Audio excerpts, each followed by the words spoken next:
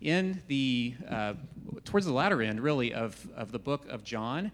And if you would turn to John chapter 16, if you don't have a Bible, there's one that looks like this under the seat in front of you. On page 526, you'll find John 16. And Wendy has been a member here for about a year and involved in our children's ministry as well as in women's discipleship. So Wendy, would you please read John 16, 1 through 15? Jesus said, I have said all these things to you to keep you from falling away. They will put you out of the synagogues. Indeed, the hour is coming when whoever kills you will think he is offering service to God. And they will do these things because they have not known the Father nor me. But I have said these things to you, that when their hour comes, you may remember that I told them to you. I did not say these things to you from the beginning because I was with you. But now I am going to him who sent me, and none of you asks, where are you going?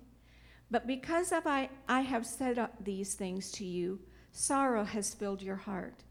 Nevertheless, I tell you the truth. It is to your advantage that I go away. For if I do not go away, the Helper will not come to you. But if I go, I will send him to you. And when he comes, he will convict the world concerning sin and righteousness and judgment. Concerning sin, because they do not believe in me. Concerning righteousness, because I go to the Father and you will see me no longer. Concerning judgment, because the ruler of this world is judged. I still have many things to say to you, but you cannot bear them now. When the Spirit of truth comes, he will guide you into all the truth, for he will not speak on his own authority, but whatever he hears he will speak, and he will declare to you the things that are to come. He will glorify me, for he will take what is mine and declare it to you. All that the Father has is mine. Therefore I said that he will take what is mine and declare it to you. Thank you, Wendy. I mentioned as we prayed earlier that Pastor Chuck is away with his family, so you can be praying for them as they have that time together to bond and just to deepen those relationships, so be praying for them. In his stead, I have the privilege of introducing our guest preacher this morning, Dennis Newkirk. That name should be familiar. It is Pastor Chuck's father. Dennis, really a privilege to hear him preach for us the next 2 Sundays. Actually, he'll be here. Dennis has been a local pastor of a church for the past 43 years. So recently retired, and one of the things that is an encouragement to me is that he's not retired permanently. He may have retired from being a pastor of a church, but he's certainly still active and involved in ministry. And one of the ministries that he's involved in is in caring for and supporting and encouraging other pastors. So you can pray for him as he has that special privilege of caring for other pastors that have needs. So would you please welcome Dennis Newkirk. Thank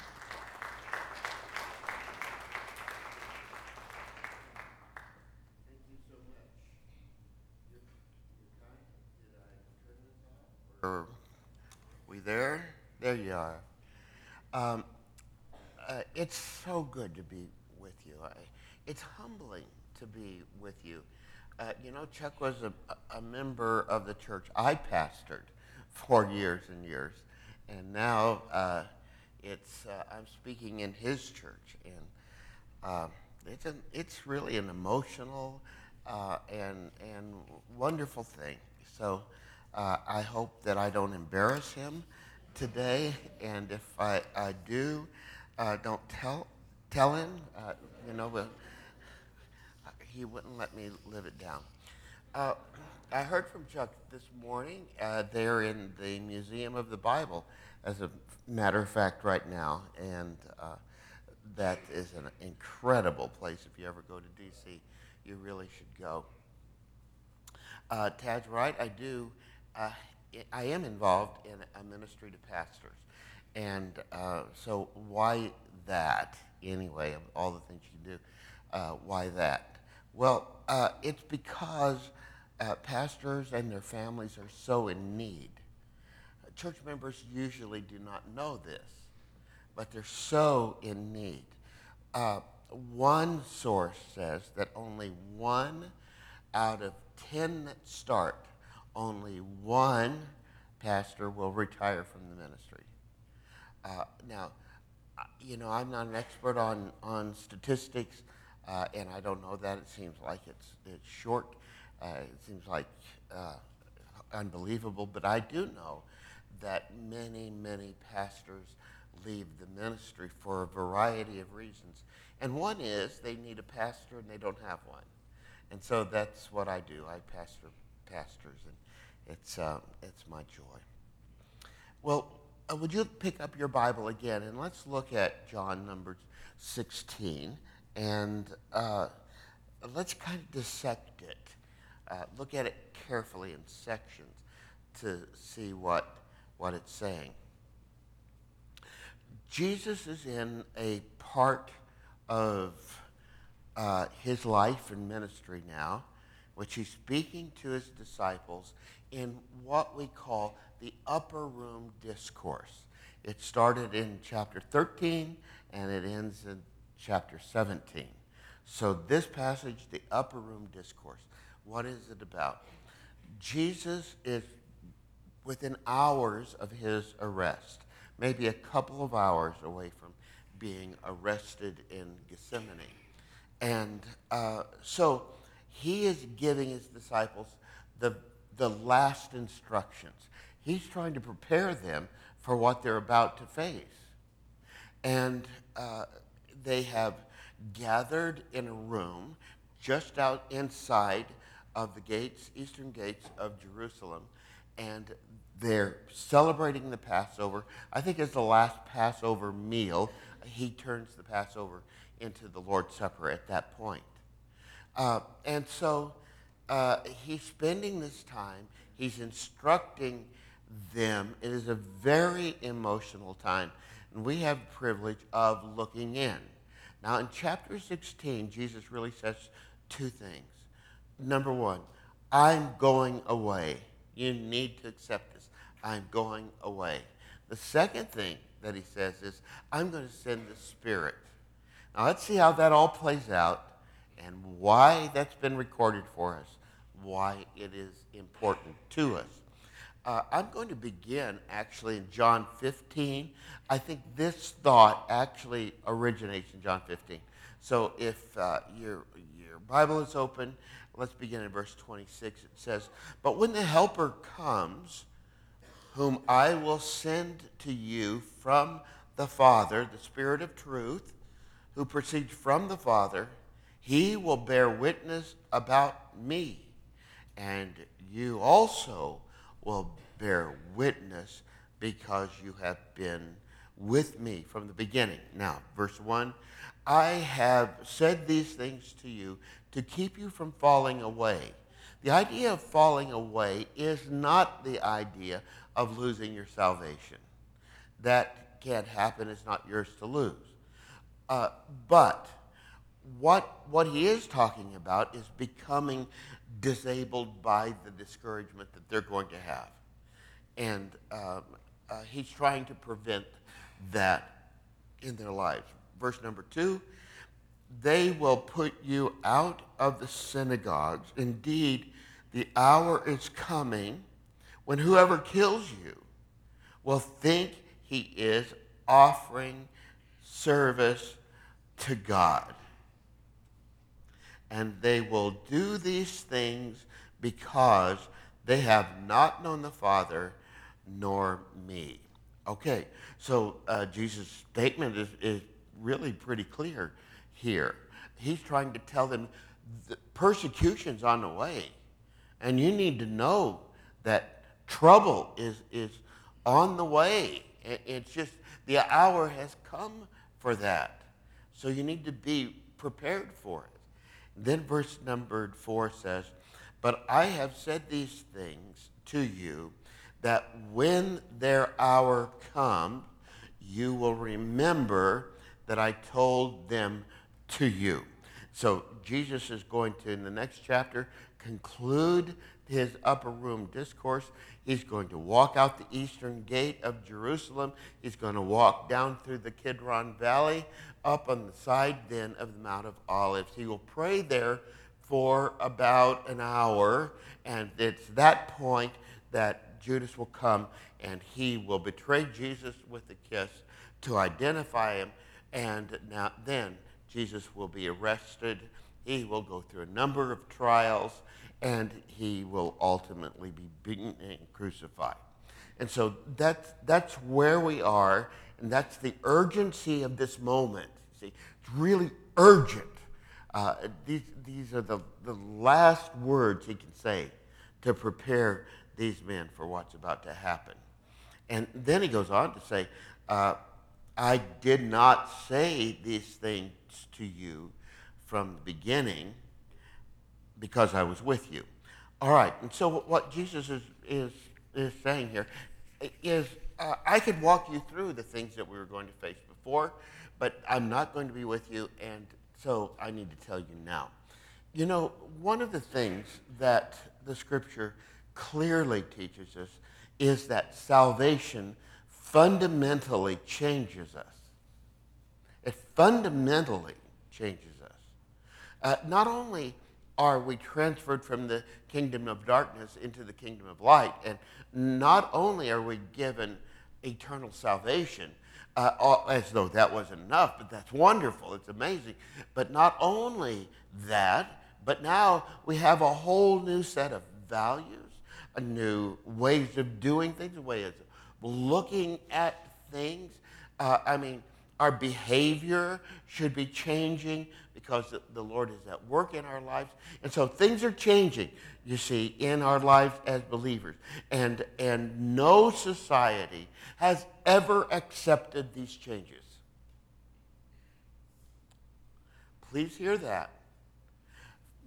From the first century to now, no society ever accepts the changes in view, the changes in values, the changes in life that happen because Christ is in us.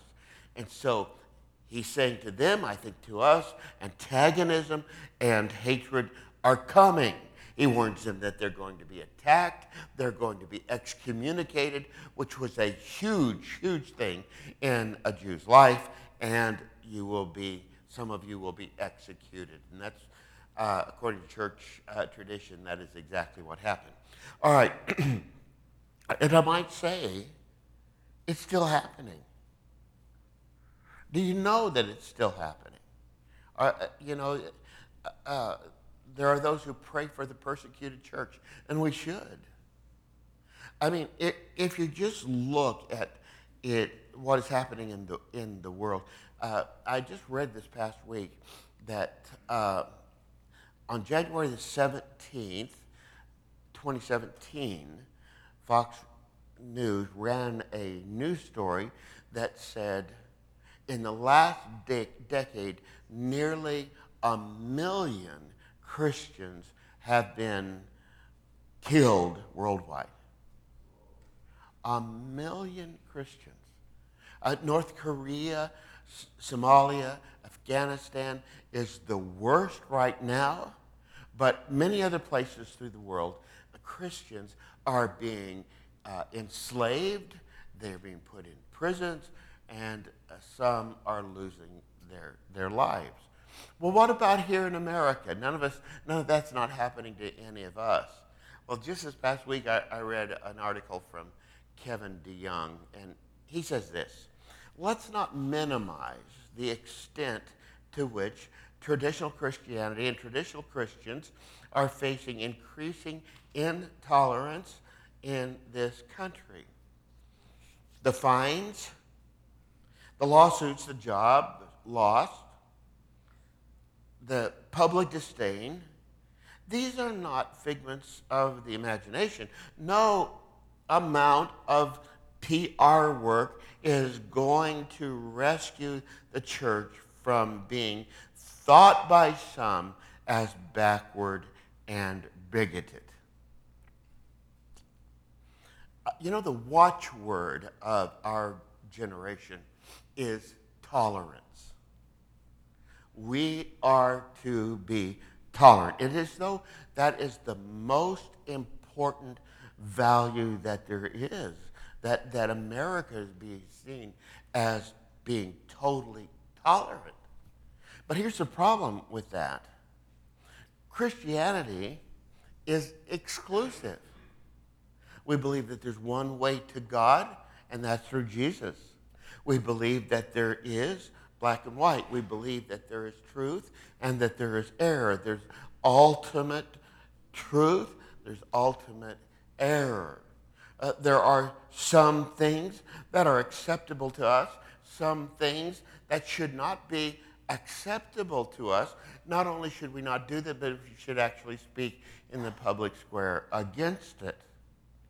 Now, this intolerance in Christians' lives, this intolerance is being met by the culture with intolerance. And that's the bizarre thing here. The culture says, be tolerant, be tolerant, be tolerant. Except we're going to be intolerant of you Christians. See how bizarre that really is? So that's happening today. It has always happened. And if you've never experienced this, as Kevin DeYoung said, if you've never experienced the problems that come with association with Jesus, I'd have to ask you why. You live in this world, you live in this culture. So why would it be that you haven't experienced the rejection that can come from it? Well, could it be that Christ is really not being seen in you? Let's go on, chapter 16. Jesus says that the disciples will become the focus of the same persecution that has been leveled to them, to him, and they should not be surprised. They should recognize it for what it is. We should not be surprised. We should recognize it for what it is. All right, verse number 5. But now I am going to him who sent me. I'm going to die and I'm going to go back to heaven. And none of you asked me, where are you going? But because I have said these things to you, sorrow has filled your heart. Now, here's what he's saying. For over a year, he has explained to them that he is going to die, that he will be the suffering servant Messiah, not the ruling, reigning Messiah that they had longed for. And so Jesus is saying, I'm going to die. They so did not want to hear that they would not react to it. It's like if I ignore it, it'll go away. But now they see things heating up. Opposition is growing stronger and stronger. And they can recognize from what's happening around them and the rhetoric that's being said, the things that are being done, they can tell that what he has been warning them about is coming to pass. And so Jesus said, you haven't asked me about this. I've been telling you, you haven't wanted to talk about it, but now sorrow is filling your heart. And certainly we can understand that. Verse number 7. Nevertheless, I tell you the truth. It is to your advantage that I go away. I can just imagine the disciples saying, What are you talking about? This is the worst thing that could possibly ever happen. Jesus saying, you're going to be better off when this happens. And so he goes on to say, for if I do not go away, the helper will not come to you. Now, could we go back to that word, the helper, just a minute? I would imagine Chuck has talked to you about this, but I've been gone from the services. I've been speaking other places. So I don't know exactly what he said. The word helper that's translated here is translated other ways in different versions. In the original language is paraclete, which comes from two words, para, beside, kaleo, which means I'm called, or I call. So the paraclete is the one sent from the Father to us, to be beside us, even in us, you see. Now, he goes on. Well, before I do that, what are some of the other translations for the word paraclete? Well, it could be the encourager or the empowerer or the guider or the comforter. All of these would be words that would be legitimately used to describe parakletos. And that's what Jesus is saying. But if I go, I will send him to you. And when he comes, he will convict the world. Now, this is the world he's talking about here. He's not talking about Christians. He's talking about the world. He will convict the world, the non-believing world, concerning sin, righteousness, and judgment. Concerning sin, because they do not believe in me. The ultimate sin. They do not believe in him. And concerning sin, because they do not believe in him. Concerning righteousness, because I go to the Father, and now you see me no longer. Concerning judgment, because the ruler of this world is judged. So the Holy Spirit is going to come into the world, and he is going to begin this work, and he will work through the disciples. This is not somehow by osmosis. He's going to work through those that he is in, and he's going to speak to the world about sin, righteousness, and judgment. Sin, of course, is their rebellion against God. Righteousness is the life that could be lived, the life that Jesus lived. And judgment is the consequences of the sin. So Jesus is saying, the Holy Spirit's going to come to you, and then he's going to speak through you to the world about sin, righteousness, and judgment. That's why in Acts 1:8 it says you will receive power when the Holy Spirit is come upon you, and you'll be my witnesses. That's the reason for that. And so Jesus said, I have many things to say to you, but you cannot bear them now. You can bear them. You can learn about them when the Holy Spirit is in you. You can stand them after you see me resurrected, but you couldn't handle it now. When the Spirit of truth comes, he will guide you into all the truth. For he will not speak on his own authority, but whatever he hears, he will speak, and he will declare to you the things that are to come. He will glorify me. The Holy Spirit here is to glorify Jesus. He does not glorify himself. He glorifies Jesus. For what? For he will take what is mine and declare it to you. All that the Father has is mine. Therefore, I said to you that he will take what is mine and declare it to you. And so Jesus is making this clear, and I want to reiterate just one final time. He's saying, I've been with you, I've been here to protect you, to talk with you, to guide you, to prepare you, and now I am going away. I am leaving you. I will not be here for you. He's not here for us physically now. But, verse 7 says, nevertheless, I tell you the truth. It is to your advantage that I go away.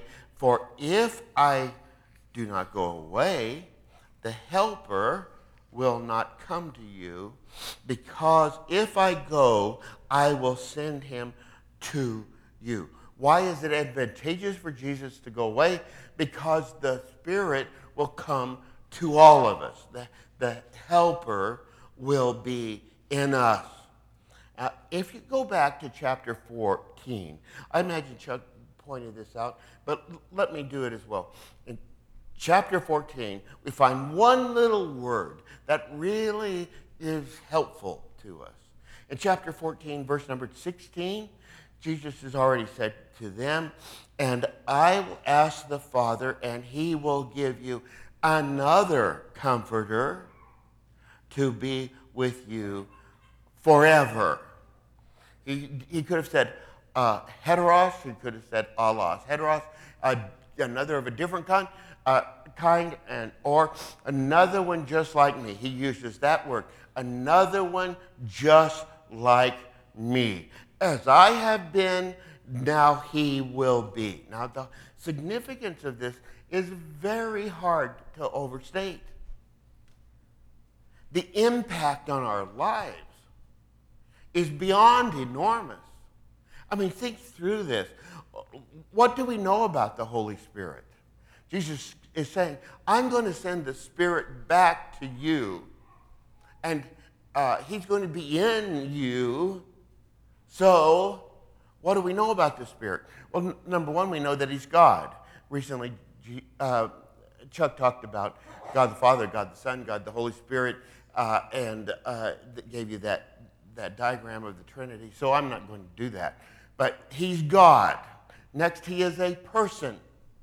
He's not an it. Never in Scripture is he called an it. Always he. In fact, in verses 7 through 15, he's called he, referred to in this way, with this kind of pronoun. He is called, mentioned 9 times. So he is a personality. He is a being. He comes to live in us. And in us, he can be quenched. He can be discouraged. He can be grieved. All of those things are true, you see. And so he is a person, and he is here to replace the physical Jesus. And he has come, Scripture says, he's come to indwell us. In the Old Testament, he came upon to give strength to people. But now, in the age in which we live, now he comes to live within us. So literally, when we're saved, he comes to live in us. God in us. God in us. The Spirit living in us always. We're never alone. He never abandons us. He'll never leave us. He lives in us. Now, what is he doing in us anyway? Well, the Scripture says he's doing a lot of different things. Let me give you just a few. Number one, not as he comes to indwell us, he begins to produce what's called fruit. Galatians 5. You might want to look there. Galatians chapter 5, verse number 22. I'll read it to you in a minute. He comes to produce the life of Christ in you. How did Jesus live his life? Well, we've watched him as you've studied through John. Now, a summary of his attributes and attitudes are found in this passage. This is how Jesus lived. That's what the Holy Spirit is wanting to create in you. Galatians 5:22, the fruit of the Spirit is love, joy. Joy, the ability to sit down on the inside. Peace. Patience. Patience. Boy, the Lord is working in my life and has been for years about patience. Naturally, I'm not a patient person. Not at all. I mean, I get frustrated waiting for the microwave to finish. You know, go into a store. If there's 3 people there, I'm out. If there's 3 people in line, I'm not going to wait. So being impatient is a sinful kind of attitude. The Holy Spirit is wanting to develop in me patience and kindness and goodness and faithfulness and gentleness and self-control. Doesn't that person sound wonderful? That person sounds awesome. And that's the person Christ is working in you through the Holy Spirit to make you. Another thing that he's doing is when he came to you, he gave you a spiritual gift. What's that? It is a special God-given ability to serve the Lord with relative ease and effectiveness. You didn't have it before. After he comes into your life, he gives you this ability. They're found, by the way, in a list form in Romans 12 and 1 Corinthians 12 and Ephesians 4 and, 1 Peter 4. That's where you can look them up. You have received a spiritual gift, special God-given ability to serve him. Every Christian should be a minister. What's your ministry? Not only the duties that we have, but these special God-given abilities. The Lord's given me a gift of teaching. And personality-wise, I'm very much an introvert. The fact that I'm up here makes me very uncomfortable. I've done this for 43 years. Always uncomfortable because I'm an introvert. But you see, overriding that is the Lord has given me the spiritual gift of teaching. Marcia has a number of spiritual gifts. One of them is showing mercy. I don't have that. Not at all. I don't even want it. But she has it. Are you down? Do you need something? Are you hurting? Come. She will take care of you. It drives me crazy, but that is exactly what is going to happen. So he gives us gifts. He gives us the power to live for him. Let me read to you a fairly obscure passage that's not often read. Galatians 3:3. It says, "Are you, Galatians Christians, so foolish, having begun by the Spirit, being saved by the work of the Holy Spirit in you? Are you now being perfected by the flesh?" In other words, and this is important for us, you cannot produce the Christian life. You cannot make yourself into what God has called you to be. It is an impossibility. If you're discouraged with your attitude, with your thought life, with the things that you do, understand this. If you're trying to change yourself, you will never do it. The flesh cannot do it. But the Spirit in you can change the person that you are. Now, one other passage, and I would regret not putting it in your notes, is Ephesians 5:18. This is such a crucial passage. I don't know how I could have left it out, but make a note of it if you would, and let me read it to you. "And do not get drunk with wine, for that is debauchery." That's a word we don't use very often. It means excessiveness, wild excessiveness. "Do not get drunk with wine, but instead be filled with the Spirit." The verb is used like this: but be filled and be filled and be filled. It is not something that happens just once. It continually happens. We are to seek that filling of the Spirit. What does it mean to fill? Well, it's not the idea of I'm going to pour water in some kind of a jug, and when it gets up to the top, it's going to overflow, and so it's full. No, it's not that. This word for filled means to empower, to permeate. It's like a baked potato. You put some salt on it, you mash it up, and everything in the baked potato is influenced by the salt. That's what happens. We're to seek the Holy Spirit in filling in our lives so that every aspect of our life has the taste of Christ. It means to be empowered, like the wind powers a sailboat across the lake. Our lives are to be empowered by the Holy Spirit who God has sent to us. Directed, guided, the same way. Our lives can be directed through the Word of God as the Holy Spirit illuminates our minds to it. And so we are to seek the filling of the Holy Spirit. How do you do that anyway? I think it's this. We read the Word. We pray. We seek the things of God. We ask the Lord, Lord, would you fill me today? I sin. Lord, I confess that as sin. Lord, I pray that you just fill me. Come and control me. Come and change the person that I am.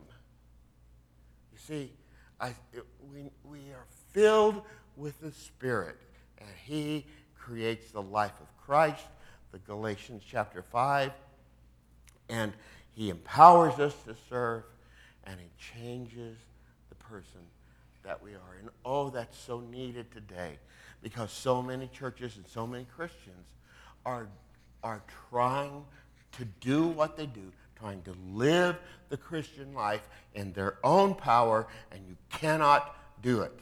There's no way. It's a miraculous thing, and you can't produce the miraculous. Let me close with this quote from Francis Chan. It says, "The church becomes irrelevant when it becomes purely a human creation. We are not all we are made to be when everything in our lives and churches can be explained apart from the work of the Holy Spirit and apart from the work and the presence of the Holy Spirit. Life is all about the Spirit in us." I've gone so long. Don't tell Chuck, okay? Let's just not tell Chuck. You don't have to lie. Just don't tell him, and all will be good. Let me pray for you. Heavenly Father, I'm thankful for these dear friends, and I pray, Lord, that the Spirit would just empower this church and these individual lives. We pray for those who have not yet come to Christ, and we ask you, Lord, that they might see what life can be as they receive Christ. In Jesus' name.